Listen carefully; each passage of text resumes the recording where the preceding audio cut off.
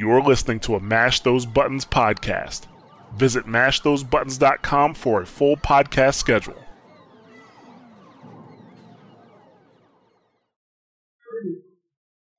Guardian? Rise up, Guardian.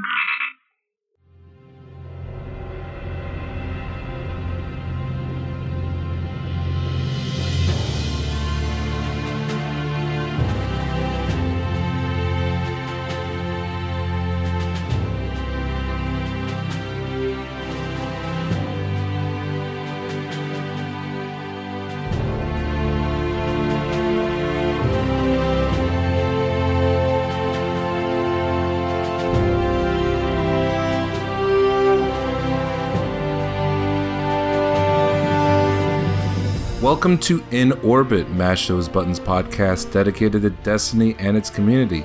Today's show, In Orbit number 34, The Iron Has Risen. And I am Jorge, your host, along with David.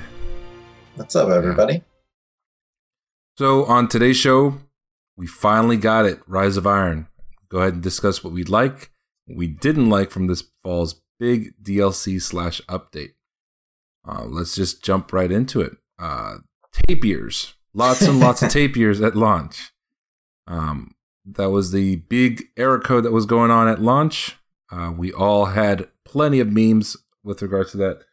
2 hours after the time it was supposed to start, we finally got to go into the game. We finally got to play Rise of Iron in its entirety. Let's start off with the campaign itself. We already knew it was going to be a short campaign. They already said it was a brief 5-mission campaign. First mission, pretty cool. Starts off at Fellwinter's Peak. You climb up the mountain. You go up on the gondola. Your gondola gets attacked. You jump off. You go towards the Iron Temple. You finally secure it. And the Iron Temple is being attacked by Sepkus Prime, who has been reformed and turned into Sepkus Perfected. And it's cool to finally get strike bosses involved in the actual main story. It's cool to see that again, because one of the cool things about The Dark Below was that Omnigul was a constant, and she was always involved in some way, shape, or form. And I like that. I like seeing enemies show up repeatedly. It was one of the cool things about Taken King as well, where you knew that Oryx was the actual threat. He was going after you. He was not messing around. He wanted to take you out. And it was a similar feeling with Sepkus Prime, where you knew that, hey, this is an actual important enemy. So the first mission starts off with a bang. It's really cool. Everything's brand new. It's a brand new area. Second mission starts off. You're going into the new area of the Cosmodrome, exploring what that cut into the wall that they didn't want to head into during the early presentation when they showed off the new Cosmodrome. And then the third, fourth, and fifth missions go more into the story, but I kind of wanted to give David a moment to go ahead and talk about what he thought about the first and second mission. Yeah, I mean, it was definitely fun. I especially that first mission. It's got like a cinematic feel to it, where you're going up the mountain, riding down the gondola, hopping off. That was a ton of fun. I agree that bringing Sepkus in was awesome. Or Sepix. I always call him Sepkus for some reason. But right. That was awesome. It was a ton of fun. Second mission was good. The story as a whole, I thought it was fun. It was, of course, the 5 missions, so it seemed short, but they warned us about it. So no one should have had too much expectations, It was fun with the missions they presented to us, though. Right. I mean, the only mission I had a problem with was the fourth mission.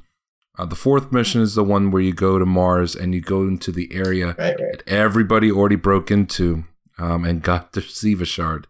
Or Siva fragment, Siva dormant cluster. There we go. I'm sorry. I always call them fragment because of the calcify fragments. But the Siva dormant cluster, it the way the mission starts off is you go to the room where you fight the Scion Flares, and you're going towards the area where you would normally put out your ghost so that he would do whatever he's doing as you're fighting off mobs. And then when you finally get to that area, you go towards the elevator shaft, which is located where there would sometimes be a heavy ammo box in the lower middle. You would go down into this room. You would do whatever's in that room, and then that's it. It's a very brief mission. And as soon as I finished it, I just remembered, this is it. There's not much after this. Yeah, I agree with that mission. I didn't even realize it was ending and it was over, which is something I don't like, and has happened with a couple of missions and expansions in the past, where you just kind of have this like incomplete feel to a mission. Like, especially if you're only going to give us 5 missions, at least make them longer. I don't think we've had missions that live up to the length of even the vanilla campaign story missions. While that may not have had much story, at least those story missions were longer and took a bit of time. I mean, this one, I think I was done with the story by like 8:30, 9 o'clock in the morning. And so like an hour and a half, 2 hours. And I like length to stories. I like length to each individual mission. And you're right. It just kind of ended really fast. And it was just one of those, that was it feelings with that mission. David's a fan of length. I'm more of a fan of girth. But anyway, the first mission... actually, I thought was a pretty good amount of length. God damn. Anyway, the actual length of the story mission was pretty good. I thought all of them were actually pretty good in length. The one mission where you're going into the Plague Lands to stop the cannons, that is really, really cool. And to see Shiro kind of like tell Saladin, yo, you need to shut up and let us do what we need to do. The Vanguard needs these cannons down, and you're over here acting like a little bitch. That was kind of cool to see that kind of interaction. For the most part, I thought the voice acting was high quality. It was really, really... not Eva, what's her new name? What's the new Cryptarch in the... I don't know. It's I always made fun of her, too. Tyra Karn. I call her Tyra Banks. Tyra Karn... Solid quality coming from her. There was a little bit of uneven delivery with regards to Saladin. When you do the mission with the cannon that I'm talking about, the ghost says, "Oh, how do the fallen not know? How did the fallen know about Siva and all this?" And all of a sudden, Saladin's like, "They haven't fully mastered it yet." It's like, wait. That's not what. No, we didn't ask that question. it just seemed a little uneven, and that's more the writing than anything else. I think part of it was... I kind of cringed at that cutscene after when I saw that part. Me too. I know exactly what you're talking about. Yeah, it just seemed a little uneven. That's definitely the writing. As for Shiro, everybody expected a new Cayde 6. It's not Cayde 6, but it seemed a little disappointing to me anyway that we got more from Shiro, it seemed, than we got from Lord Saladin, considering this is all about Saladin. Yeah, I mean, I didn't mind having more from Shiro than I did from Saladin, because Shiro was kind of the like on the ground person. Saladin was kind of hanging out at the tower being all high and mighty. But yeah, I mean, with Shiro, I just kind of wish he'd been introduced better. He really wasn't introduced too well. He never was in the cutscenes or anything. So if he's the person we're going to interact with the most, I would have liked to see him in the cutscenes as well. Maybe like a group talk with him and Saladin. And with regards to the cutscene you're talking about, where we were like, I agree. It was just kind of like, what's going on? Why are you saying they haven't mastered it? We weren't talking about that. But I think that was just partly they didn't have time with story development. They would have needed a few more missions to build that up. And I mean, they didn't have that. They might not have had the time to produce it. It would have been awesome to see. Like, I'll forgive them for that one. The other thing that kind of surprised me too was, we'll go back to House of Wolves. You would do the first mission, and then there would be a quest that you would do where you would kill Fallen to pick up the radio comm links or whatever on Vetus. I'm surprised that they didn't introduce something like that, since that's a way to kind of lengthen and add story, where you would go to on patrol or something and pick up, I don't know, nodes to kind of learn more about the Plague Lands. At least something like that would have been cool. You could have done that after the second mission, kind of introducing the player to the Plague Lands, establishing beacons. I was surprised that when you finally do go on patrol, beacons are already set up. And especially after we did the beacon mission on the Dreadnought in Taken King, it kind of was a little underwhelming, and I kind of thought that it would have added some value to us putting down beacons, kind of reintroducing or reopening the Plague Lands to the Vanguard. Just something there to... It seems like you're artificially extending the mission, but it adds, if there's a little bit of vocal recordings. Hey, this used to be an old missile reactor, or this used to be something here, and now it's become something. Just adding a little personality to the Plague Lands. The Plague Lands has plenty of personality. It just would have been cool if there was some sort of mission, kind of like the Beacons, where you're learning more about either the Plague Lands or the characters themselves. When you do that patrol mission on the Dreadnought, you kind of learn a little bit about Ikora, how she loves intelligence. You get a little bit of quips from Cade. I'm not saying that everything has to be funny. Definitely this campaign is not haha funny jokes. Like, it's a pretty serious campaign. I actually enjoyed it for the most part, especially that final mission. Let me tell you, the final mission is by far the best story mission ever created in Destiny. Hands down. I agree. It was nice to actually see some twist and plot development in a story.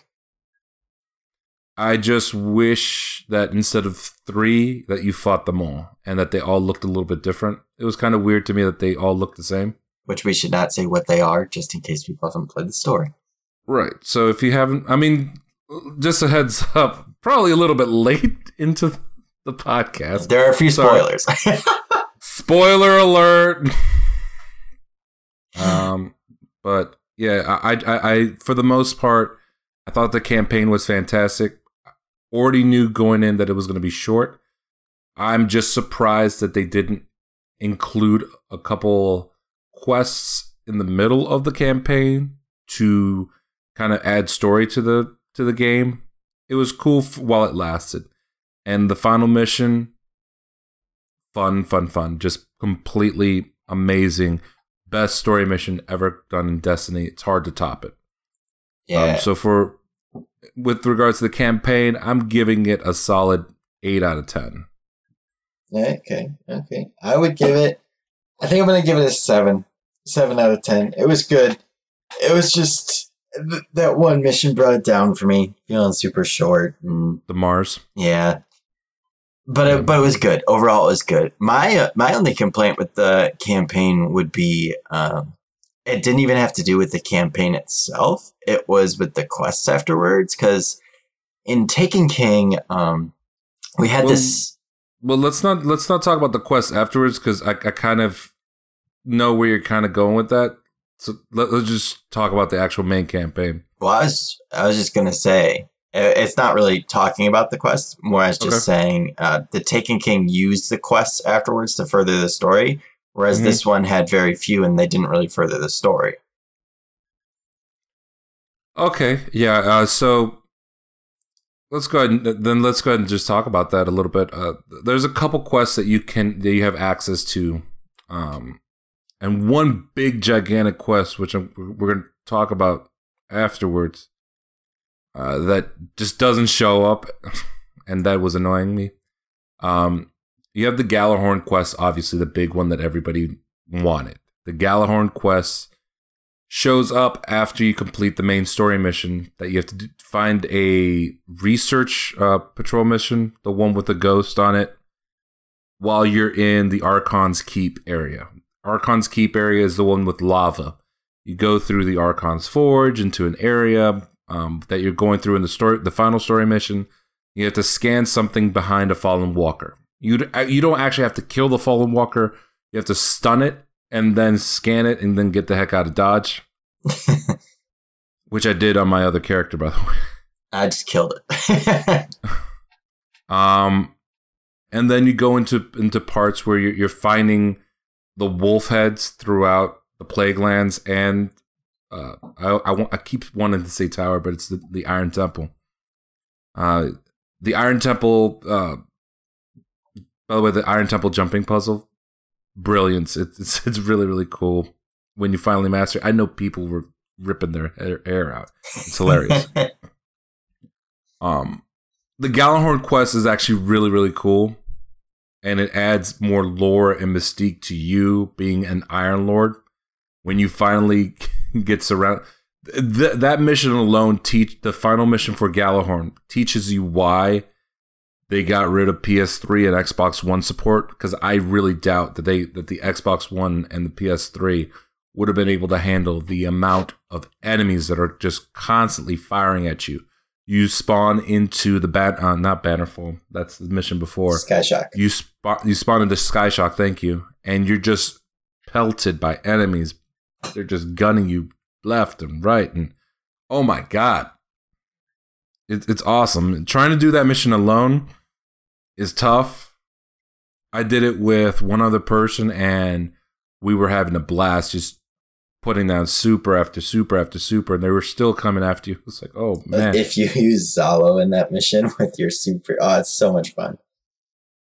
I really hope that they make that into the daily heroic in some way, shape, or form, because I think that would be fantastic. That'd be kind of tough. Like if everything's high or light and there's that many enemies shooting at you, that's pretty tough. Exactly. That's why I want it. Yeah, just a couple of the quests, they add personality and identify you as an Iron Lord. He keeps calling you the young wolf. I didn't have too many problems with the quest. The problem is you realize quickly the amount of content in this DLC from those quests, because you already get the big exotics pretty quickly. You get the Kvostov the second you get one of the Siva intel keys. You just gotta go to the right spot. You get the Gjallarhorn pretty quickly just by getting the wolf heads, and then Thorn just appears. Just like it did in year one when you turn in the weekly bounties, or bounties in general, I should say. It just shows up, and then you just got to do the same quest that you did in year one. They made it slightly easier. They removed the penalty. And then you finally just use Thorn, and bam, you're back to where you were before. So I just think that the questing system kind of took a step back from what it was in year one. I'm not saying it has to be super hard or super annoying and super grindy like it was in year two, but at least you knew that there was a good amount of questing going on and there was story added to these quests.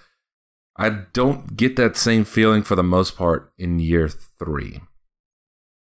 Yeah, it's just like I said before. I just feel like they didn't really use the quest to further the story along, and there weren't very many of them. Just a disappointment to me, because quests are something that I feel like they are still underutilizing in Destiny. If they want to keep Destiny fresh, and I've said this before, all they have to do is release like a 5-6 step quest every month, and people will come back to do that quest. They'll be like, all right, first week of the month, new quest, let me do this quest. Next week, Iron Banner, all right, I'll do Iron Banner this week. And they just need to do stuff like that to keep people coming back. And it really wouldn't be that hard to release a 5-6 step quest. Well, they kind of are doing that. One thing that we didn't mention is you get a weekly quest that you do every week for patrols in the Plaguelands. Okay, and that's not a quest. That's a No, bounty. I know, but it is kind of cool that you are getting a weekly quest that will show up. The reason we already know this is when you look in the Iron book or whatever the year 3 book, it is one of the things that is a highlighted node that tells you to do the weekly quest for patrols. So that's something that we are going to get every week. But David is right. It would be cool if there were more quests that appeared monthly or every 2 months, something like that. Something that tides you over. Maybe a little bit of voice recordings. I don't know. But let's go ahead and talk about the strike and reforged strikes. Start off with the new one, the Wretched Eye, where you go into a hive nest deep in the bunker. What did you think of that one so far, David? It was pretty cool. They did add some new mechanics with the whole having an invincible enemy running at you, which I thought was cool. It was kind of a pain in the neck in Nightfall, but we got it done. Without cheesing it, too. Stop cheesing it, people. You're just making the game not as fun for yourself. One of the cool things is, yes, we already knew that it was going to be in a new area, but the actual area that opens up for the main strike is pretty early on. Normally, when you do a strike, it's in an area that you can go on and patrol, and then only the final area is something that you can't access. I'll use an example: the Sepix Prime strike. All that area for the strike, you can go on patrol. The only area that you can't go into the patrol would be the area behind the door behind the Fallen Walker. Well, in this strike, we cross the bridge that you do on patrol. You go to the right side into the bunker. The main door, the big door in front of you, is not accessible on patrol. You have to do the strike. And when you go through, there's a whole lot more area into it, and it's one of those moments where you're like, wow, there's a lot of this place feels gigantic. It's really cool. Now, I haven't gotten too many modifiers that they were talking about. I was under the impression that there would be, for example, like 3 doors. You would go through one of the doors, and then there would be different encounters. I didn't get as many encounters as they mentioned at the start. Yeah, I remember that. They're like, oh, you'll go different ways each time. I don't even think I've gone different ways. It feels like it's been the same every time I've played it. Yeah, for me, I feel like I've gone the same exact way. The only difference would be instead of Fallen, it would be Hive. Or, yeah. So the goal is still go into it, destroy the Siva, destroy the ads, go to the next area. Destroy the Siva, destroy the ads, next area. So I was kind of put off by that, and it had nothing to do with the actual strike. The strike I thought was pretty cool. There's a lot of verticality, which is a different thing in PvE. Normally we're used to gigantic areas, enemies left and right. Enemies are up and down, and then when you get into the air and into the actual rooms, you get into a little bit of a claustrophobic feel. There's enemies around you. That's really cool, especially when it's the Fallen version, because there's sometimes those ninja vandals that just vanish, and you're like, where did you come from? So I like the strike a lot. The boss, the boss is really, really cool when it's normal. When it's Arcburn, the problem with that boss is that there's enemies falling from the ceiling, and that would be cool if they had no burn. But when that's a Nightfall and it has Arcburn, those shanks light you up, man. I don't mind challenges, but sometimes there's too much of a challenge, or it just seems really, really cheesy and unfair. Kind of like when it feels like an old Nintendo. I'm talking about the old regular Nintendo. cheese where you would have to memorize a place, and if you went through a door, all of a sudden there's a trapdoor that just drops you to your death. You're like, how would I have known that? I just wasted a life. That's stupid. And in many respects, it feels like an old NES cheese that maybe would have been better if it was just normal shanks that drop down with no burn. But this is arc burn. They just from the top dropping shots after shots, and you're like, how did I die? Sometimes you don't even see the shanks, and you're already dead. It kind of turned me off a little bit. I don't mind challenges, but not when it seems like it's too much cheese, which we all know Destiny is a game of fromage. They already found a glitch for that strike. They're already grinding the heck out of it. Me and David, we went in with one of our friends, Eli, and yeah, we just had a blast. We finally beat Kovic? Yeah, Kovic, the boss, and his monster, which is a giant ogre with no eye.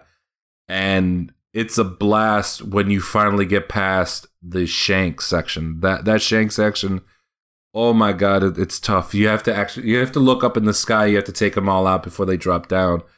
And I get that they want you to shoot at those shanks and take them out. Otherwise, you're just going to go against overwhelming odds. But, the other really cool thing about that boss fight is it completely changed up the dynamic of boss fights we're used to seeing, because one, there wasn't just a billion ads spawning in. There was just like 3 waves, I think it was, of ads. And once you took them out, that was it. But the majority of the fight, it was just a giant ogre running at you that you couldn't damage. And it just made you move. You couldn't sit back and snipe the boss. You had to be moving at all times. We had like our own techniques for staying separate and pulling the ogre towards individual people to like help others. It was a blast because they changed up the dynamic of a boss fight, which is something they haven't done very much in the past few strikes they've released. Yeah. The only thing I will say is that ogre is sometimes a little unresponsive. I kind of want I thought the concept was really, really cool. And where you would have 2 people doing damage and one person kind of distracting the ogre. It just seems that that he should respond to you if you shoot him, and sometimes he just doesn't. So that's just my 2 cents on that. For the most part, I think that strike is fantastic. It just seems like there's a couple things that kind of at the last boss battle that are a little questionable. Let's talk about the reformatted strikes. You got Sepkus Perfected, where instead of going through the normal Cosmodrome version, you're going through the Plagueland version. It's virtually the same exact thing. You go through the same area. You do the same thing. There's still that laser grid. When you're doing the laser grid, sometimes you'll get the Fallen version. Sometimes you'll get the Hive version. The Hive version is actually dangerous when it's arc burn, because there's boomers and the wizards. And then when you go to the area where you're fighting the tank, sometimes there's no tank. Sometimes it's all Hive. And by the way, let's talk about the Hive a little bit. It's amazing to me the Hive have been in every single DLC in some way, shape, or form. This is the first. Like the Hive, man. They really love the Hive, and they always play into the story in some way, shape, or form. In the only time that they kind of took a backseat a little bit was the House of Wolves, but they still showed up in Prison of Elders. So whatever. They have the little traps that they put down now, which I'm surprised that they didn't introduce earlier. But the strike was for the most part fine. The actual boss battle was really, really cool the way they did Sepix. You're constantly surrounded by ads. They closed the door finally, so you have to be inside that room. They opened the lower area in, so you cannot just hide away from Sepix or the ads.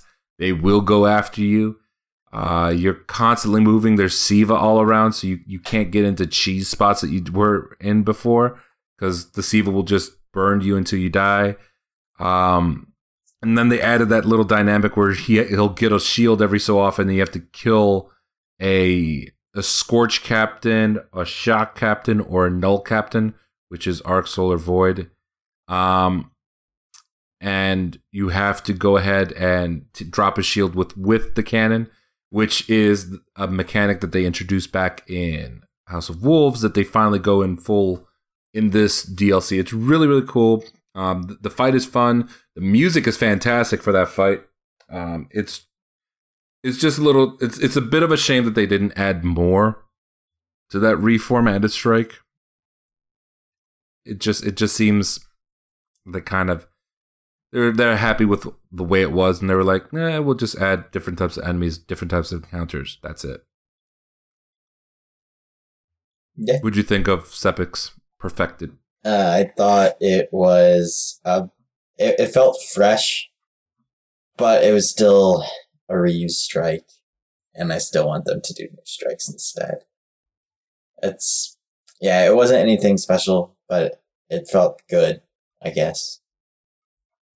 The one reformatted strike that did feel a little bit more fresh than Sepix was I almost said Wretched Eye. The Abomination Heist, which is the redone Summoning Pit strike. Everything's pretty much the same. You still have the Hive or Fallen, which can show up, and they kind of take a cue from the Taken King raid, where there's the jumping puzzles with the tomb ships. At first, when you hear Shiro say, "I don't care if you have to jump on tomb ships, I need you in the summoning pits," you're like, "Okay, that's just a joke." No, he's actually kind of serious. There's a tomb ship that's waiting for you. As soon as you jump on, there's another. You have to jump to another one, and then you go into the summoning pits. That was kind of fun. That was cool. The boss itself, it's pretty much what it was before when it was with Fogoth. Now it's just the what is it? What did they give the name to the new ogre? I actually don't know because I haven't done the strike yet. You haven't done the strike? Oh, no, okay. Yeah. So when I've grinded out strikes, I have never actually gotten that one yet. Well, it's not Fogoth. They give it something else, and the room itself hasn't changed too much. They do close the door behind you, so you have to be in the room. They remove the cheeses that you had before. You are constantly moving around. The Hive, the full-on Hive version of that strike is pretty tough if you're on arc burn, because the boomers, they're up top on the four corners, and you have to shoot them off. I thought it was pretty well done. If it's the Hive version, you'll occasionally get Blades of the Pit, which kind of intrigued me that they have swords in there. I maybe I'm just speculating, but it just seems weird that you have swords in a fight with a giant ogre. Wait, you don't want to go run up and sword an ogre? No, it's just it seems like those swords are there for something. I think that what they're there for, enemies. I don't know. As much as I want for them to be for something else, I think they're there to hit enemies. All in all, I think that the strikes were okay. The Wretched Eye strike was really, really cool. It just I expected more because they mentioned that there was more, or that there was going to be different paths, and it didn't seem that way. As for the reformatted strikes, they are what they are. Sepix is pretty cool as a boss. The strike itself was just regular. And then the Abomination Heist was okay. I mean, it's not bad, but it's the same strike up until you get to the jumping puzzle at the end. So all in all, I give the strikes about I'll give it a 7. I'm being nice. 7 out of 10. Well, I haven't played the third one, so I guess I can't give a full fair judgment, but he's withholding judgment for right now. I'm withholding judgment for now, but on an individual strike, I'll give the new strike a score of an 8 out of 10. So let's go ahead and talk about the big part of the game that is very questionable. And by questionable, I mean, wow, what the heck were they thinking? So most people are going to be, we'll say 320 or above. 320 is the light that you should be starting the game at, which you can get pretty quickly from the blue engrams or whatever, the drops that come from the game. From the campaign, they drop 2 blues after every story mission. And one of the people who was actually playing with me at launch hadn't played since earlier on in Taken King, and he was only level like 302. So it was dropping 320s for him versus 340s for me and Eli. Right. So he was doing. So he got leveled up pretty quickly. He did. Yeah. The main campaign itself will get you to 320, maybe 330. The problem is once you complete the campaign, you're nowhere near anything that would resemble anything close to being ready for the raid. The main thing that everybody was grinding for this week was the raid. The raid says recommended light 370, and they do mean recommended light of 370. You should go in at least at 365. Which is funny because Bungie said 360. So they kind of gave you this false expectation. Right. Let's talk about one of the things that they mentioned that was going to level you up the fastest. And they mentioned Archon's Forge. So you finally do Archon's Forge when you open up the Plague Lands. But you're only able to do it if you get an offering. These offerings, you can only carry one of them at a time. No matter what the level. No matter what the difficulty. You have green, blue, and purple. So uncommon, rare, legendary. And you can't just drop it. You either have to use it or you lose it. And they don't show up frequently. So you can't go into Archon's Forge as frequently as you might want. And when you finally do Archon's Forge, you might not get a reward. Yeah, there's going to be blues and greens. By the way, there's blues and greens all over the place when you do this. Oh, yeah. If you want armor material and weapon parts, go play Archon's Forge. Right. But with regards to the actual Archon's Forge itself, you're just not going to... There's times where you're not going to get anything. And any legendaries that have dropped from me, they'll drop up to 365 and that's it.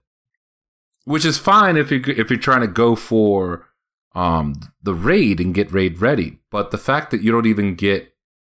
It's more rewarding to do a strike, which could give you 365 blue armor and weapons. And you can't get that from Archon's Forge, even though they mentioned that was supposed to be the best way to level yourself up. I mean, I have a couple clanmates that did the Archon's Forge, the purple version.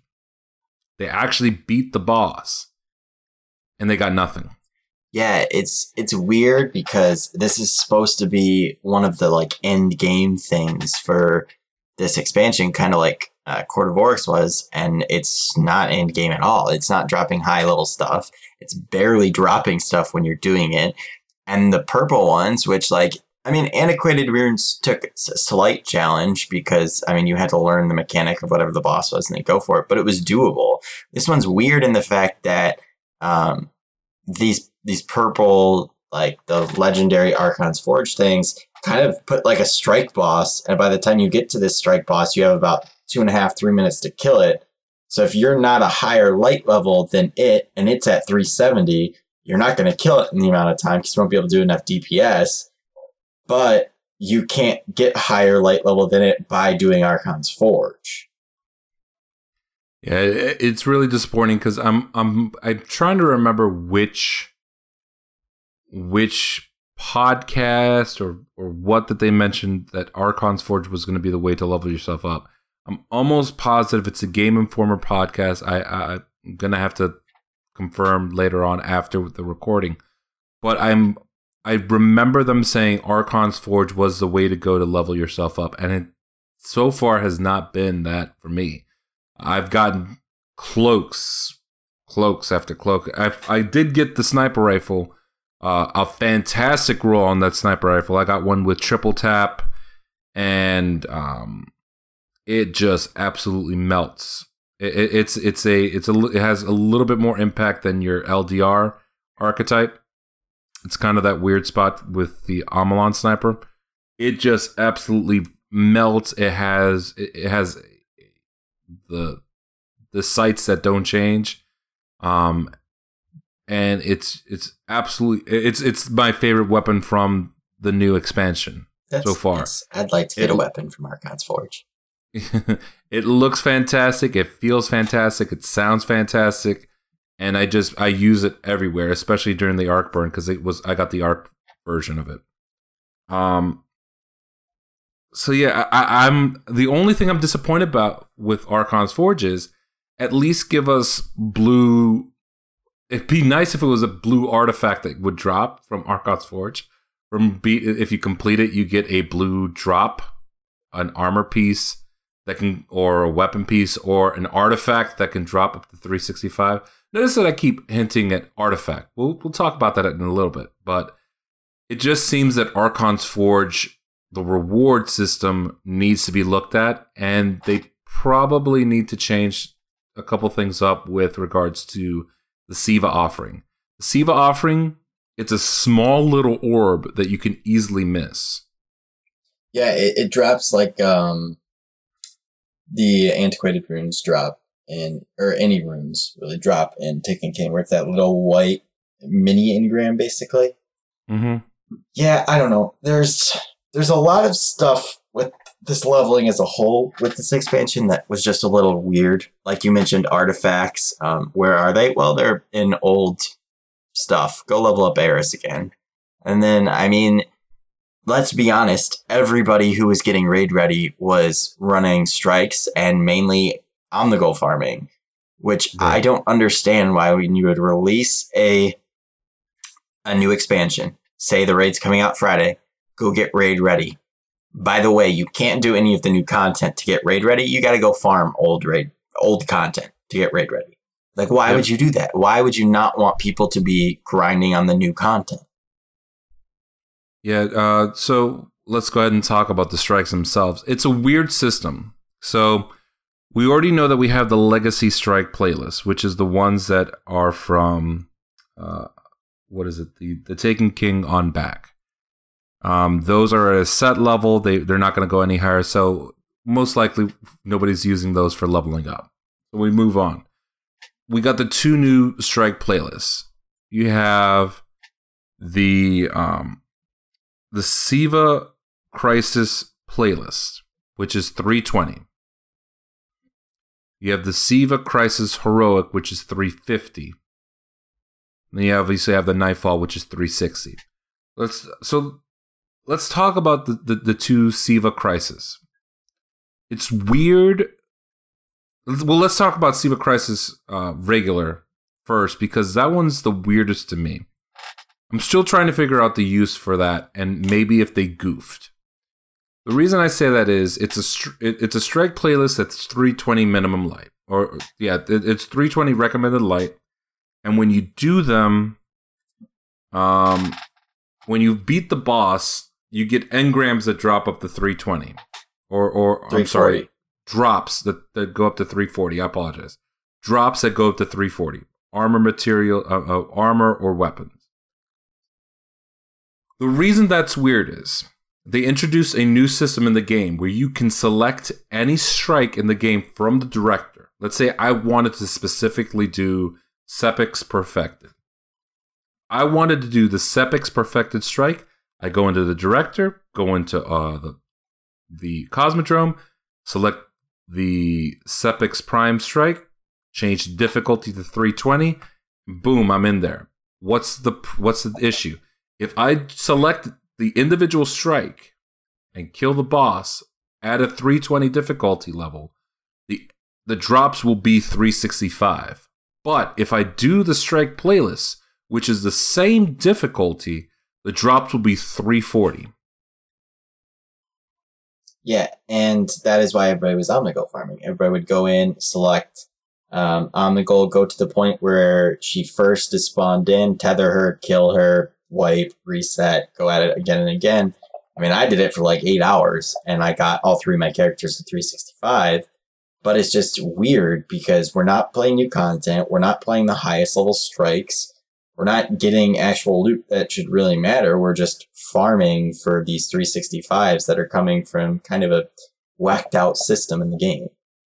Yeah, they need to make it so that the Siva Crisis strikes drop up to 365 because it just doesn't make sense that I can choose, and to be honest, that they need to do something else so that you can get 365. But it just seems very weird that I'm choosing a playlist that has the same difficulty as if you were to select the normal mode version for current normal mode version of 320 on the director,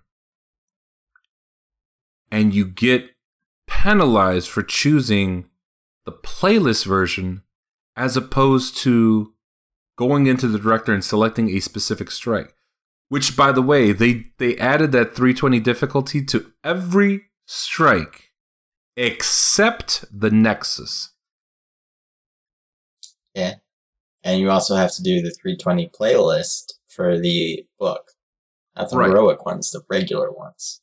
Right. That just seems really, really backwards to me. I don't get it. And I hope Bungie addresses it up with a hot fixes coming Tuesday, because it just seems weird that you're penalized severely for choosing the playlist. I don't get that system at all. The heroics versions will drop to 365, and then you get a better chance of getting skeleton keys. That should be the reason why you do the heroic, is for the skeleton keys, whereas you do the normal to level yourself up. Yeah, the other thing, because I felt like I was wasting time when I chose the regular Siva Crisis playlist. Yeah. So, and the other thing I don't really understand is, like, no matter where you get them, blue engrams are dropping up to 340. Like, I understand that if you want to cap decrypting up to 340. Yeah, decrypting up to 340 as their cap. And I understand that you want to stop, like, blues from working at a point, but in Taken King, blues were the way we got raid ready. They could decrypt up to 300. And in this one, they can't even decrypt up to what you said was raid ready, which realistically isn't necessarily raid ready. They're only decrypting up to 340, but you can get 365 blues from killing strike bosses over and over in a 320 difficulty thing. There's just, I don't mind that, and the reason why I don't mean to interrupt you is the legendaries will decrypt up to 365, and that's what you should be using to get into the raid, is the legendaries. Right, but they gave us 3 days to get raid ready. I know, but that's more of a symptom of the playlist and not so much the actual engrams. If the system was working properly with regards to the loot drop, which it's so okay.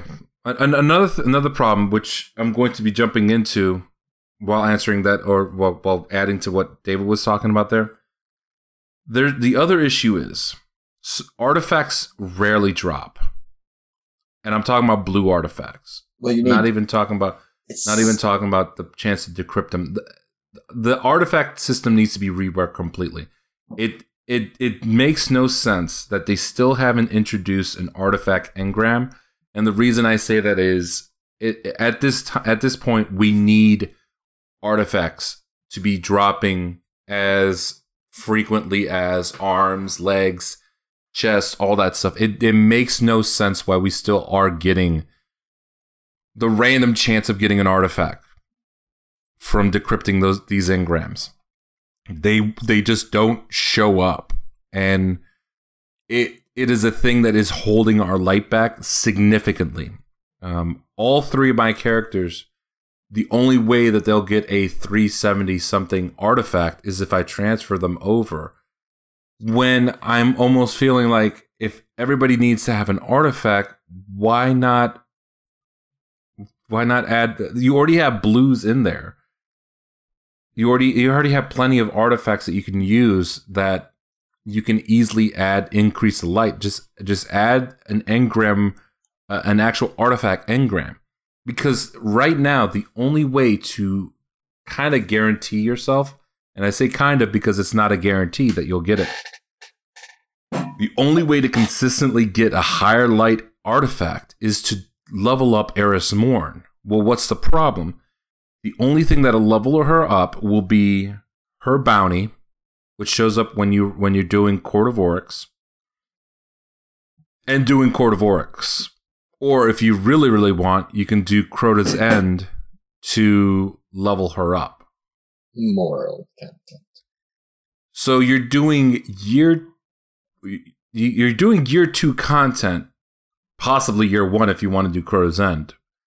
But you're doing year 2 content to get an artifact which may or may not show up. Yeah, it's not even to get the chance of getting an artifact. Like artifacts should be part of strike drops.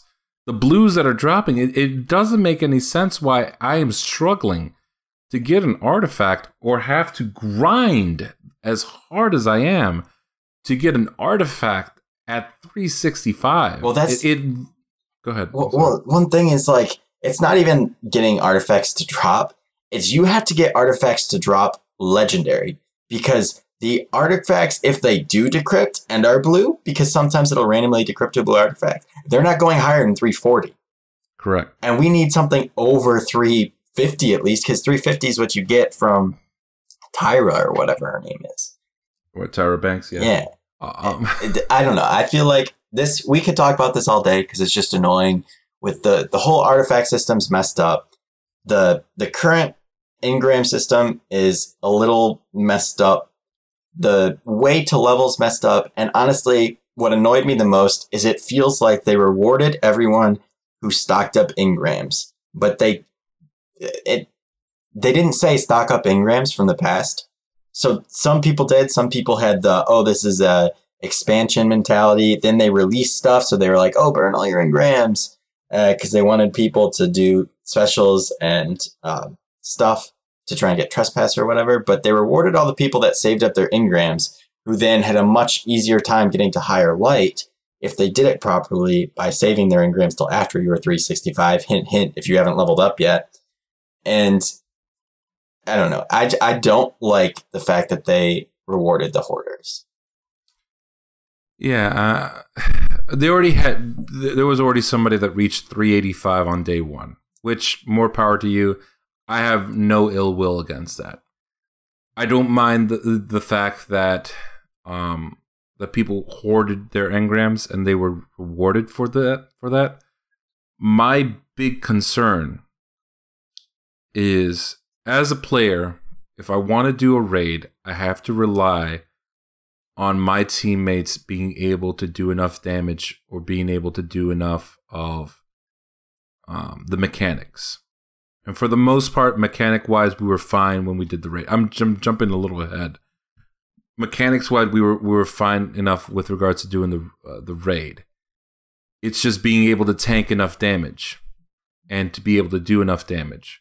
Yeah. And the fact that we simply could not, because, for example, David here, when we did the raid the first time, his lowest light level item was an artifact, and it was lower by 5, which means that he is stuck at that level until he can get a higher artifact. 'Tis true. I had a 360 artifact, could not get a drop from the raid over 365. It sucked. Yeah, so it just seems so weird that artifacts just don't drop, and I don't want that. I get why they have it in there because of a math system, but if that's the case, you have to introduce a legendary artifact that you can get, or just make it so that there's an artifact engram or artifact drops from doing these strike playlists.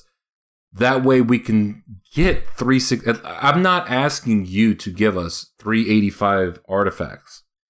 I am perfectly fine going into Court of Orcs for the most part to level up Eris.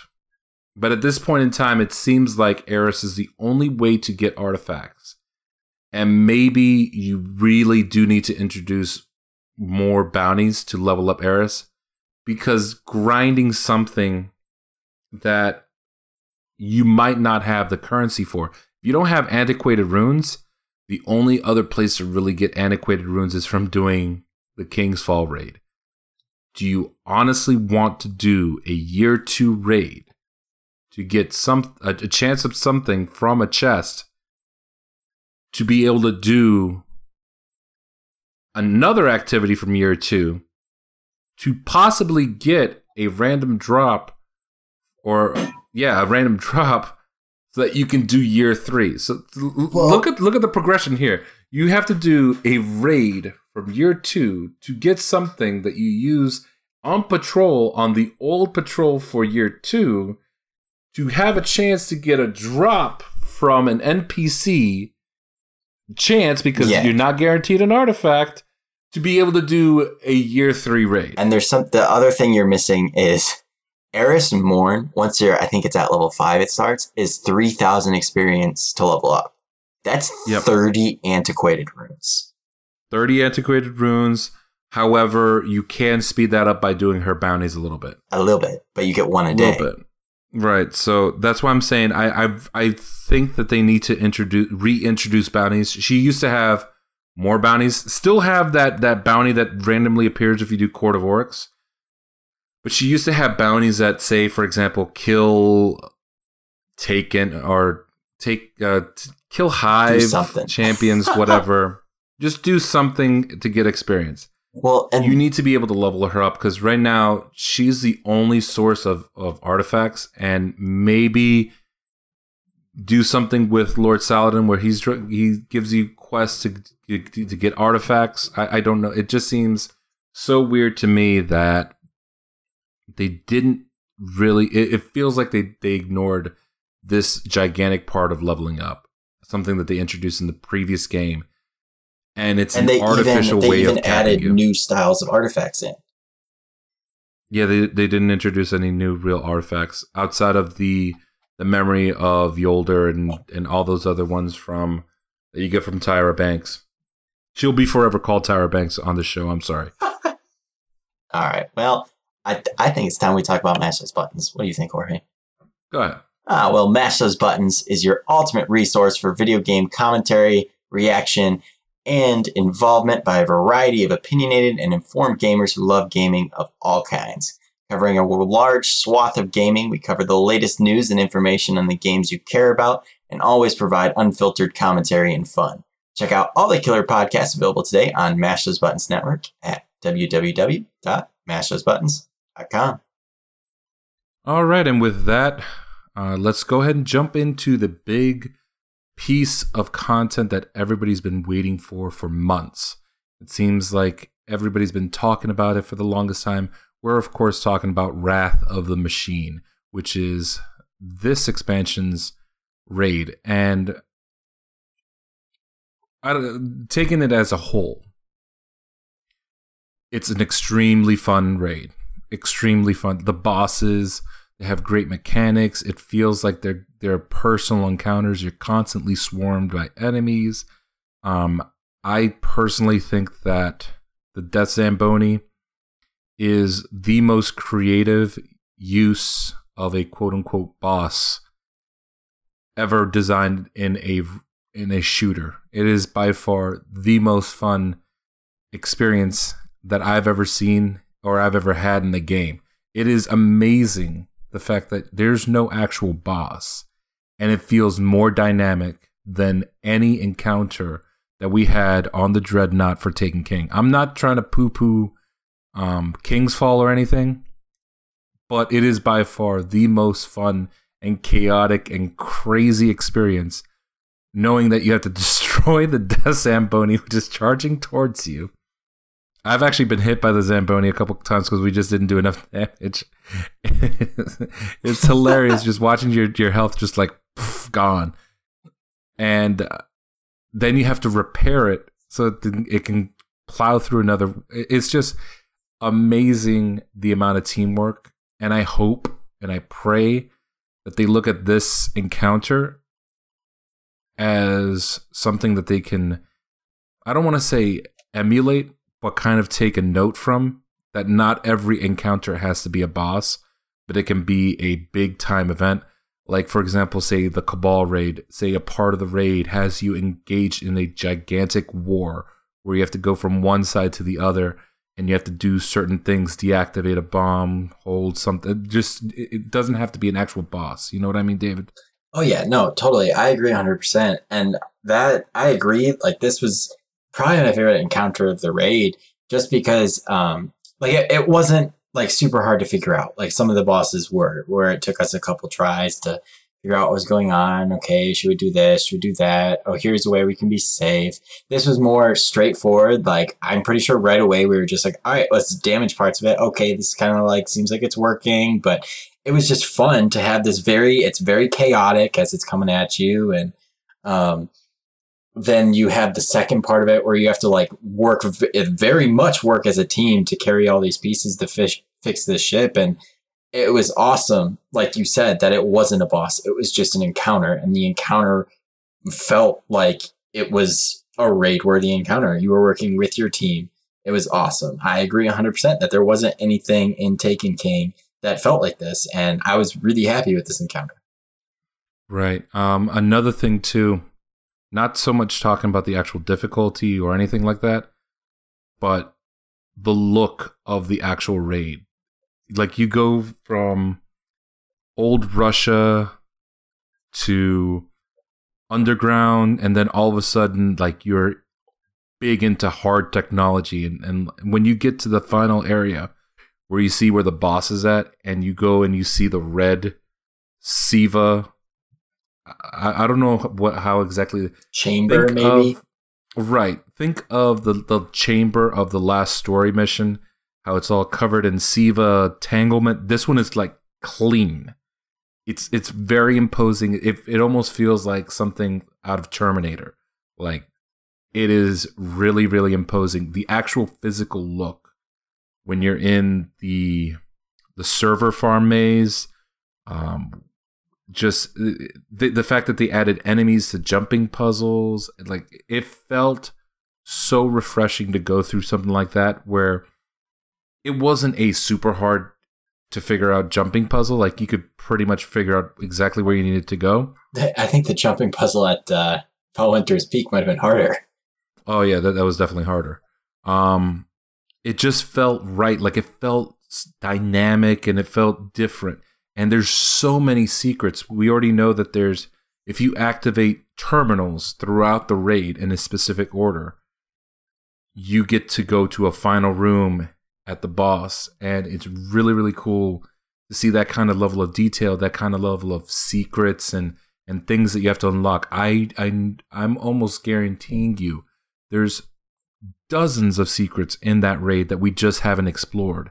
And I am excited because I feel that there are hidden exotics throughout that raid that you can activate or open up that we just haven't gotten to yet. I mean, I know Bungie already confirmed that there are things in there that we haven't seen at all, and I'm so excited to just jump in there and explore.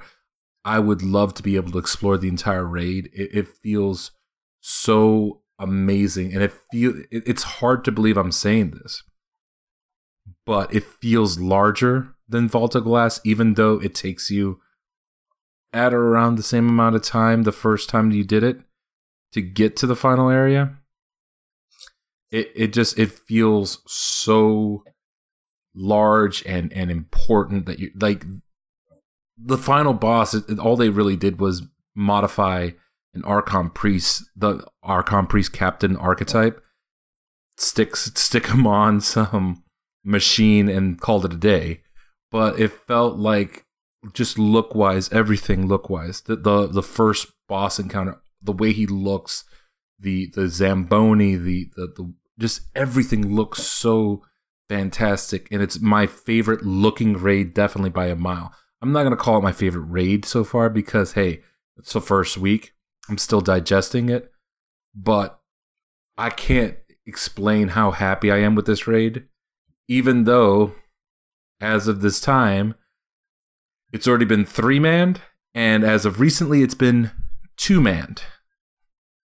The raid has been 2-manned, and that's blowing my mind. I didn't even know like that would be possible with some of the dynamics in it. Yeah, in case you didn't know, the same people that 2-manned it were the first people that did Crota solo. I apologize, I don't have the name on me right now, but I just heard about it as I'm walking in to do this recording. And it doesn't disappoint me because that shows the creativity of the community, to be honest. But it does bring up something in that, do you believe that Bungie intentionally makes it so that there's the possibility that it could be 2-manned and it might cheapen the feel of the raid? I mean, I don't know. It was obvious that they didn't want people to kind of cheese through Taken King, Kingsfall raid with just 2 people, because there were many dynamics where you can't go through the raid without 4 people. It's as simple as that with how Taken King was formed. And with this one, it didn't really have the same setup to the point where it would make it so that you can't go through it with slightly less people. I don't think they intend for you to do it, but I think when they built this one, they didn't try and stop you from doing it. And I think they understand, especially after people were going into the Oryx fight and trying to solo the Oryx fight. I think Bungie's understanding that, yes, it may, to the outside, look like it's not good that someone can do it, but to the community, it's quite the feat to be able to see someone go through and do this in 3 people with 2 people. And eventually, I'm sure we'll see someone solo it. Well, you can't actually solo it now that I think about it because of the cooldown. But to see people do it with 2 people, yeah, it only took a couple days, but I guarantee you they're putting hours upon hours each day since release to doing this. Yeah, I'm not going to give a grade to Wrath of the Machine as of present recording. I actually have yet to beat it, and it's not so much mechanics, even though there are points where I'm looking at some of my teammates and I'm like, what are you doing? But that's beside the point. I'm just joking, guys. I love you for the most part. Anyway. He's not joking. The problem is that because of artifacts, like as I mentioned, I'm not trying to go back to the topic, but it's really relevant to Wrath of the Machine. And I believe that a lot of the frustration that people are having with the raid, and I'm not saying that absolutely everyone that does a raid has to complete it first week, first try, whatever. But you have to at least have the opportunity to complete it. And to Bungie's detriment, they did 2 things that shot themselves in the foot. The issue with the artifacts, and then the issue with putting out the raid the same week it's released. And we said it before in year 2. It's like, oh man, you released the raid that same week. Why would you do that? It's like, can you just like push it back another week? So everybody was bum rushing day 1 to get to the highest level. There was already a 385, as I mentioned, first day. And it just, it takes away from the enjoyment of the game. And that's unfortunate when you know that you aren't being checked because you don't know the dynamic of the fight. You're being checked because RNG won't let you proceed. Yeah, I mean, I agree 100%. With the artifact thing, we've already touched on quite a bit, but I've never thought it the right or a good idea at all to have the raid come out the same week as release. I think I mean, as a creator, I understand you wanting to get this out there for everybody, and I know the community wants it, but I think you need to create an environment where people are enjoying your content. And they're making it so, while people do enjoy the content because it's good content, they're not thoroughly enjoying it because they're rushing through it. You had tons of people. I mean, the majority of people who were at raid light level did the campaign once and then started farming. Omnigul farming was kind of discovered at the end of day one. So everybody started doing the Omnigul farm method, and you had people who were then taking away from this new content that's being released, this new really awesome story, and they were focusing more on just grinding to this light level and getting as high as they could. And this is the same reason why you had people saving up, like I said, tons and tons of engrams, who then are rewarded for doing that because there was no cap on the engrams from taking King Era. They were just brought over, and you have people getting these 360, 370, and then 380 drops as they level up. And it is creating this scenario when in a month or 2 months or 3 months, we'll see people say, oh, there wasn't enough content. I ate through it in a few weeks. Like, this is stupid. But it's not Bungie that made you eat through it. It's these players who are eating through it in the first days because Bungie is setting this raid precedent in the first week. Right. So, with that, let's go ahead and venture over into PvP and let's talk about the Supremacy mode, because you and I had a lot of fun playing Supremacy yesterday and the day before. And the day before. I'm sorry? I'm just saying every day. I've been on that mode every day. Yeah, it's a lot of fun, and not really talking about Supremacy here, but just Crucible in general.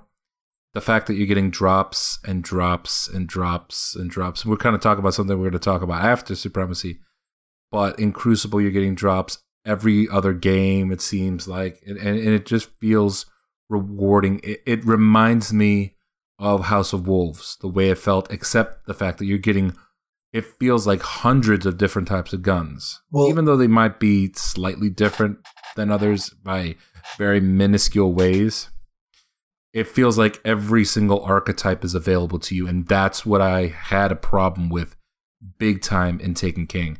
You want a high rate of fire auto rifle? You got one. You want a high rate of fire pulse rifle? You definitely got one. You want a slow rate of fire pulse rifle? Hopscotch Pilgrim is back in there. You want a Suros archetype? Go for it. Like every single type of pulse rifle, scout rifle, auto rifle, hand cannon, the Ill Will is back. That's that highest impact. It feels really, really cool to have these type of guns back in the system. But the problem is more than half of the guns are guns that have appeared in year one. Ill Will, as I mentioned, if I'm not mistaken, that's I think it's House of Dark Wolves. Below? I think it's Dark Below. Is it? Okay. I remember getting them a bunch in House of Wolves, but I know Dark Below stuff was in House of Wolves, so. Yeah, I would have to check back on it. Don't quote me, but I know it was year one. The Matador rocket launcher, the Matador's back. It doesn't totally take away from the experience, but knowing that, for example, Gjallarhorn, Thorn, Matador, Ill Will, all these guns that we played around with and used in year one are back, and they're going to be the same. In some cases better, in some cases worse than what they were in year one. And that's not an entirely bad thing, but at a certain point, you kind of scratch your head like, you made these awesome looking sniper rifles, especially the one from Archon's Forge. You have the one from the Strike. A lot of them, though, are reskins, too. The highest impact that you can get from the chest from a Strike, that one is a reskin of the sniper rifle from Prison of Elders. I mean, it is what it is, but at a certain point, you just kind of scratch your head like, maybe there's a little too much reskinning going on. But let's go into Supremacy. sorry. We get sidetracked so quickly. So quickly. Supremacy mode. If you didn't know what that is, you don't get points for kills. You kill somebody, they drop a crest. You collect the crest. You get a point for killing them, and you get a point for collection. If your teammate collects it, you get a point for killing them. They get a point for collection. So it's a 2-point crest. How the points are divided are in that fashion. You can collect a teammate's crest who has been fallen, and you deny points. Now, the problem with the mode is, oh my god, are there so many shotgun rushers? Well, yes, in the mode there are tons of shotgun rushers, but that's kind of seeping into all of Crucible right now, and it's this last balance is kind of set PvP in a very shotgun-heavy manner, which we can talk about completely in the next episode or the episode after. Right now, focusing on Supremacy, though, I love the game mode. I think it is fantastic. It's my most fun game mode to play right now. One of the most fun game modes I've played in Destiny. I mean, Rift, I think, still takes the cake for me, though, because Rift is just a ton of fun. But Supremacy is all I'm doing right now. I don't care that the only bounty for weeklies is about Supremacy because I'm playing it over and over. You can play any playstyle. I mean, obviously you need to have teammates you're communicating with if you're going to snipe, but you can be a distance player. You can be a close-up player. It's fun because it no longer rewards just the skill of shooting. It rewards the skill of knowing how to play smart and get in there and collect tags without giving up your own collection. If you were to die trying to get the engram collect or whatever they're called. Why am I calling? I know they look like engrams. I can't remember. Crests. Yes, thank you. But I don't know. It's just so much fun, and it can be very hectic. At times, it literally feels like mayhem because people are getting supers galore and feeding off orbs, and then at times it's a little slower. But it's been fun. Like you said, yesterday I think we played for 3 hours straight with a team of 6. And we got so many drops. Oh, we did. And that's the thing. You were talking about the drops a little bit. The one thing I still think is, right now it really does feel like Iron Banner. Like we're getting drops and you can actually use these drops to level up your weapons. You're consistently getting drops over and over again. The only thing I wish for is I still wish there was playing Crucible specific armor set that you could get. That way you could be leveling up your armor as well as leveling up your weapons. But I mean, that probably won't happen anytime soon. If it did though, Bungie, I'd be very happy. But yeah, it is awesome. Like you're getting all these weapons. The weapons are good. Everything's rolling really well. I mean, I don't know. Crucible just seems like a ton of fun right now, even though the shotguns are getting slightly obnoxious. You know what? I'm actually happier with a more shotgun dominated or shotgun popular, I should say, because that makes it so that you have all these rushers who can't handle the mid range or the long range as effectively. The problem is people get into these situations where they love funneling into specific areas. The party room over in what is it? On Earth, the one with the cannons. I don't know. Anyway, moving on. You get funneled into areas where it's just throwing grenades, and it forces people to start moving around or suffer the consequences. You want to continue beating yourself to death in that same area? Be my guest. You want to be successful? Change your gameplay style. Move to a different area. Move to an area where your specific weapon is at an advantage. If you see a shotgun rusher, keep backing up. If you're like me, pull out a fusion rifle, send them to the void from a distance. Pew them with sidearms. They can't do anything to you. It's just you gotta be smarter in this current meta. And I'm not sure that there's a way to really balance out the shotguns as they currently are. I still think there's something about those highest impact range. And I'm not talking about, I don't mind if it hits me and I die. There's the range of a one-hit kill with the highest impact is still just absurdly high. Well, and it just seems like they need to check that stat because it doesn't seem to be working as intended. they have this problem that they've never really thought about, where they have the faster fire rates get the shorter range, and the slower fire rates get the bigger range, but they also don't compensate for the impact. And realistically, if they were going to balance the game, those faster firing rate guns, those faster firing shotguns should have more range, because then it would kind of balance it out in a way. It might create other problems because then you'd have people spamming a lot of shotgun shots, but you're right. Like right now, there's a big problem with impact, range, and shotguns. And I mean, I don't have the answer. I'm not going to pretend I do have the answer, but who knows if we'll ever see a true balance, because no matter what Bungie does to shotguns, people always use the high impact because it's what's going to get you the fastest kill. It's why people were always using the 1,000-yard stare archetype. It was the universal sniper rifle to kill people in one shot. And that's why people use the high impact shotguns.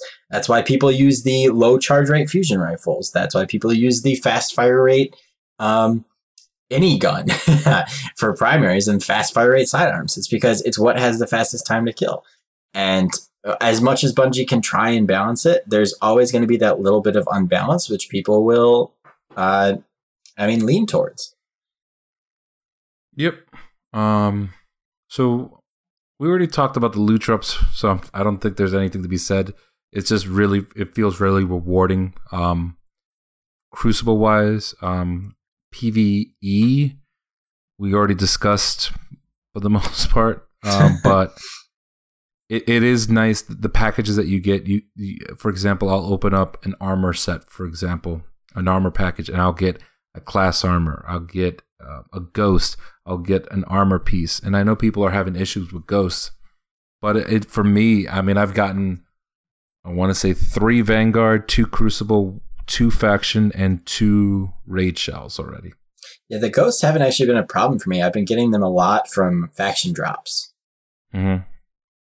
So I think anybody having issues with getting a ghost really needs to focus on leveling up those packages. Not so much Variks, since you're not going to get anything from Variks, but if you're having issues where your ghost is holding you back, you might want to just do some patrols, especially the new, not contamination. What is that? It's the new patrol mission in the Plague Lands where you have to fight a captain. Oh, a priest. Extermination, maybe? Nah, it has another. It's related to plague, infection, contamination. Let me just. Anyway, it's not important. Just basically do patrols. If you do that specific patrol mission, quarantine. There you go. You do that specific patrol mission, you're getting like 124 rep. That's insane, and it takes not that long to do. If you grind out heroic strikes with a rep booster, you're getting 250 rep per completion on heroic, something along those lines. And if you pop 3 coins, you have a chance for an exotic. If you open up the skeleton chests, you get a whole bunch of stuff. You have a chance of getting very, very good gear or very, very gear. So yeah, for me, loot drops, I am for the most part pleased. But let's go ahead and go into the final thoughts of what we've experienced so far with Rise of Iron. I'll let you go ahead and take the floor. Final thoughts. I loved the story. It was a great change from some of the story you've seen in the past. It was different pace, different taste, take on things. It had good twists at the end. The raid has been enjoyable, as we said. We didn't really go into it too much because we know you people love your blind raids as we do. But it's a ton of fun. Definitely hop into it as soon as you can. Crucible is awesome right now. Feels rewarding. I can't wait for Iron Banner to come around. Iron Banner Supremacy, I am going to put so much time on. It's not even funny. Trials comes back in a week. I'm going to the Lighthouse Friday night. I don't know about you, but I'm getting there. So right now, Rise of Iron feels in a really good place to me. Obviously, there are some problems, as we mentioned. We don't mean to sound salty and stuff as we talk about this stuff. It's just our opinions and feelings that we like to voice. And we obviously love this game. Otherwise, we still wouldn't be playing it 3 years later. But Rise of Iron feels like a step in the right direction for me in many ways. And I hope they continue to expand on this expansion and keep things going through year 3. And I think they're on the right path. See, for me, Rise of Iron, it's 2 giant steps forward and in many ways 2 giant steps back. We're almost... I don't want to sound salty because I definitely appreciate this expansion. I definitely feel that $30 was worth it. I know I'm going to put hours into it. Why? Because I'm a nerd. That being said, they already knew the biggest problems that we had at the start of year 2. We were begging for artifacts at the beginning of year 2. We finally got artifacts 3 months later. Or no, was it? We got higher level artifacts in what was Iron Banner. We were begging for them. I mean, you could still get a 310 artifact that people were stupidly infusing into other things and ending up with a 307 artifact. That's beside the point. But it just seemed like you were struggling to get that level up because of the artifact. And again, here we are. Can't get an artifact. Some people are having issues with ghosts. And it feels like Bungie still is struggling with that artifact and ghosts. Maybe not so much the ghosts, because you still can get blue ghosts that go up to 365. Once you're 365, you can start doing the raid. You have to be at a comfortable 370-ish to be able to beat that boss. And maybe there'll be a new technique soon that'll let you really beat the boss, but it feels like you really have to be 370 because that final room, everything is red. If you're not 371, everything is red. You're just getting... I've never been so upset at Shanks in my life, but that's beside the point.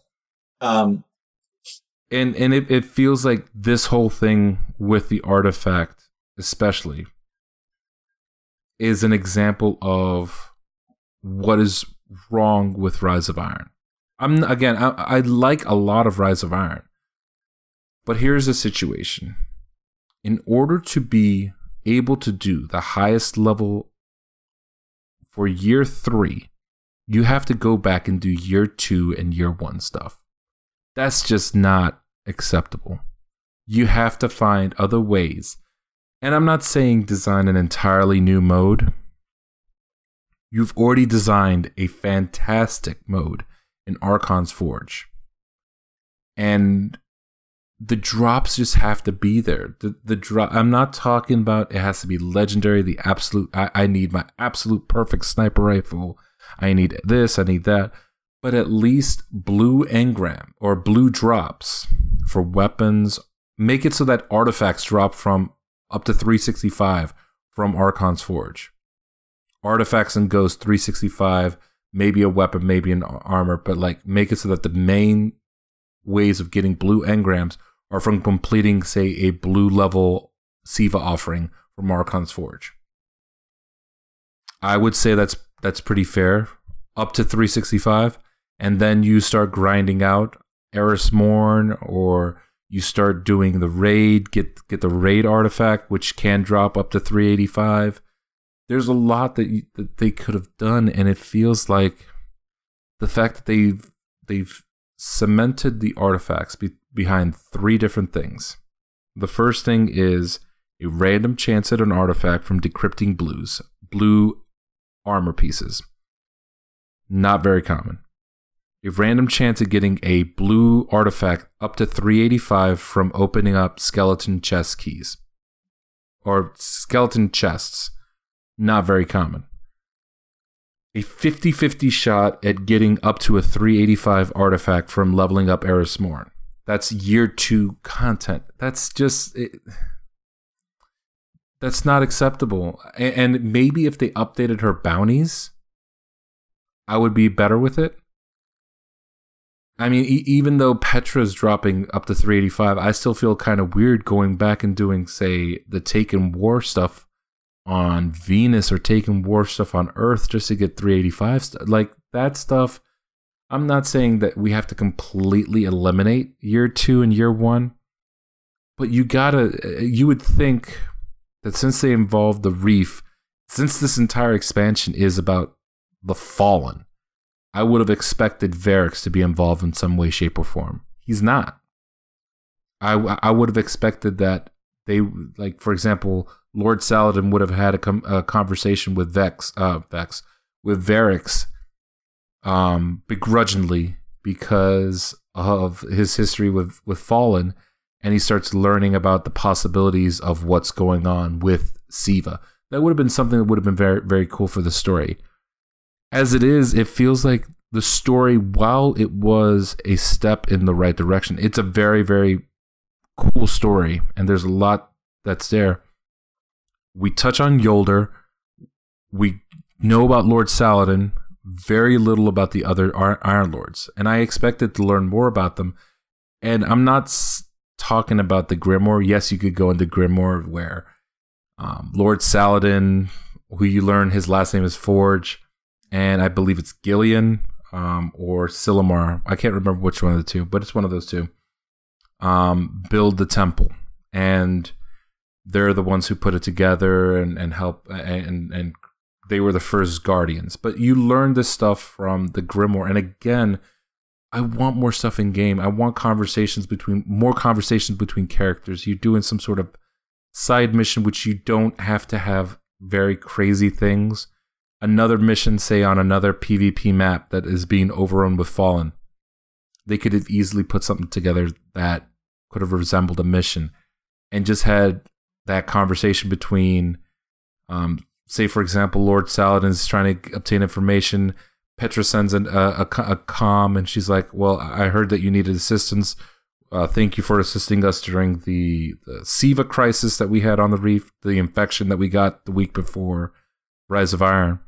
And then Varix jumps in, and like they have a conversation. They start learning something like that. Just it adds story, it adds context, and it adds things to do, things to learn, and it adds another place where you can get rewards or something like that. And it just seems that they didn't take that step. They didn't take a step in like outside of Yolder, who the only thing I see her do is press a button on the wall and then press the button to blow herself up. I don't see much about Yolder, and she's the most prevalent one outside of Saladin. Who was the Iron Lord that was supposedly alive, and they never touched on? Ephrodite. She's alive. She's confirmed to be alive. She's not here yet. Many are speculating that she's going to be the new person in charge of Iron Banner. We don't know. But if you notice on the left side, if you're looking out towards the fires from the temple, from inside the temple going outside, on the left side, there's a cliff. There's a couple wolves over there, but there's nothing much else. So she could easily be on that side. So there's potential for things. Maybe there's still secret missions that we haven't opened up yet, and I'm not talking about for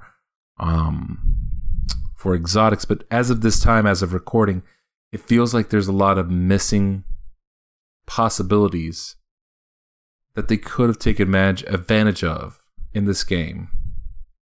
And it really feels, while there's a lot of meat, you're going to want seconds, and there's nothing there as of this time. There also just feels like a lot of empty space in the Felwinter's Peak area where they could make stuff happen. Mm-hmm.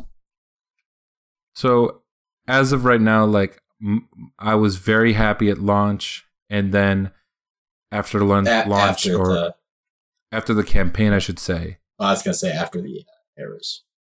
You know, that's where we're happy. Right after the tapirs. Yeah, after the tapirs left us. But yeah, like after launch happened, it just seemed like everything kind of started going downhill really, really fast. And I'm not trying to hate on the expansion because it's reinvigorated the community, but it's made me realize that if there is nothing released in the springtime, WoW is year 3 going to be hard to go through. Yeah, and we do have a roadmap in general. We know that certain stuff is coming. We know SRL is coming back. We know As the Lost is coming back, bigger and better. I don't know if they said Crimson Days was coming back or not, but it better be completely different because it was pathetic last year. Mm-hmm. But I mean, I agree. We need something in spring, but for now, I'm content. I'm happy for now. All right. With that, let's go ahead and wrap this bad boy up, David. All right. Well, we would like to thank you all for listening to In Orbit and let you know we're available on a ton of platforms. So please make sure you spread the word. We're on SoundCloud. We're on iTunes. We're on Google Play Music, Overcast for iOS, Stitcher Smart Radio, Player.fm, Pocket Casts, and we also have an RSS feed, and the link to that is available on www.mashthosebuttons.com. Make sure to check out the other shows on Mash Those Buttons Network while you are there. We have Double Tap, our podcast dedicated to fighting games and the fighting community, released bi-weekly on Wednesdays. WoW Talk, our podcast dedicated to World of Warcraft, released bi-weekly on Tuesdays. Watchpoint Radio, our podcast dedicated to Overwatch, available weekly on Wednesdays. SitRep Radio, our podcast dedicated to The Division, released weekly on Wednesdays. Frontline Radio, our podcast dedicated to Battlefield and Battlefront, once a month on the third week of the month. And of course, we are In Orbit, your resource for Destiny news and commentary, available bi-weekly on Monday. For any questions regarding scheduling, check mashthosebuttons.com/schedule for scheduling details.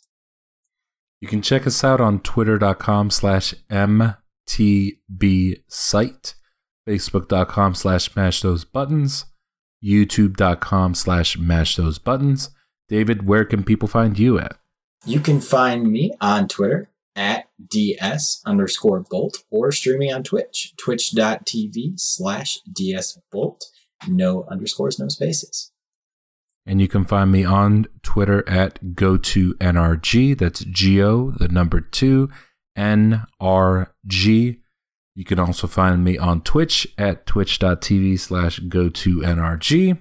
And on the Guardians of the Technodrome on Facebook. You can also find me on Fireteam Chat, the Facebook group where you can chat with thousands of other people there and find groups.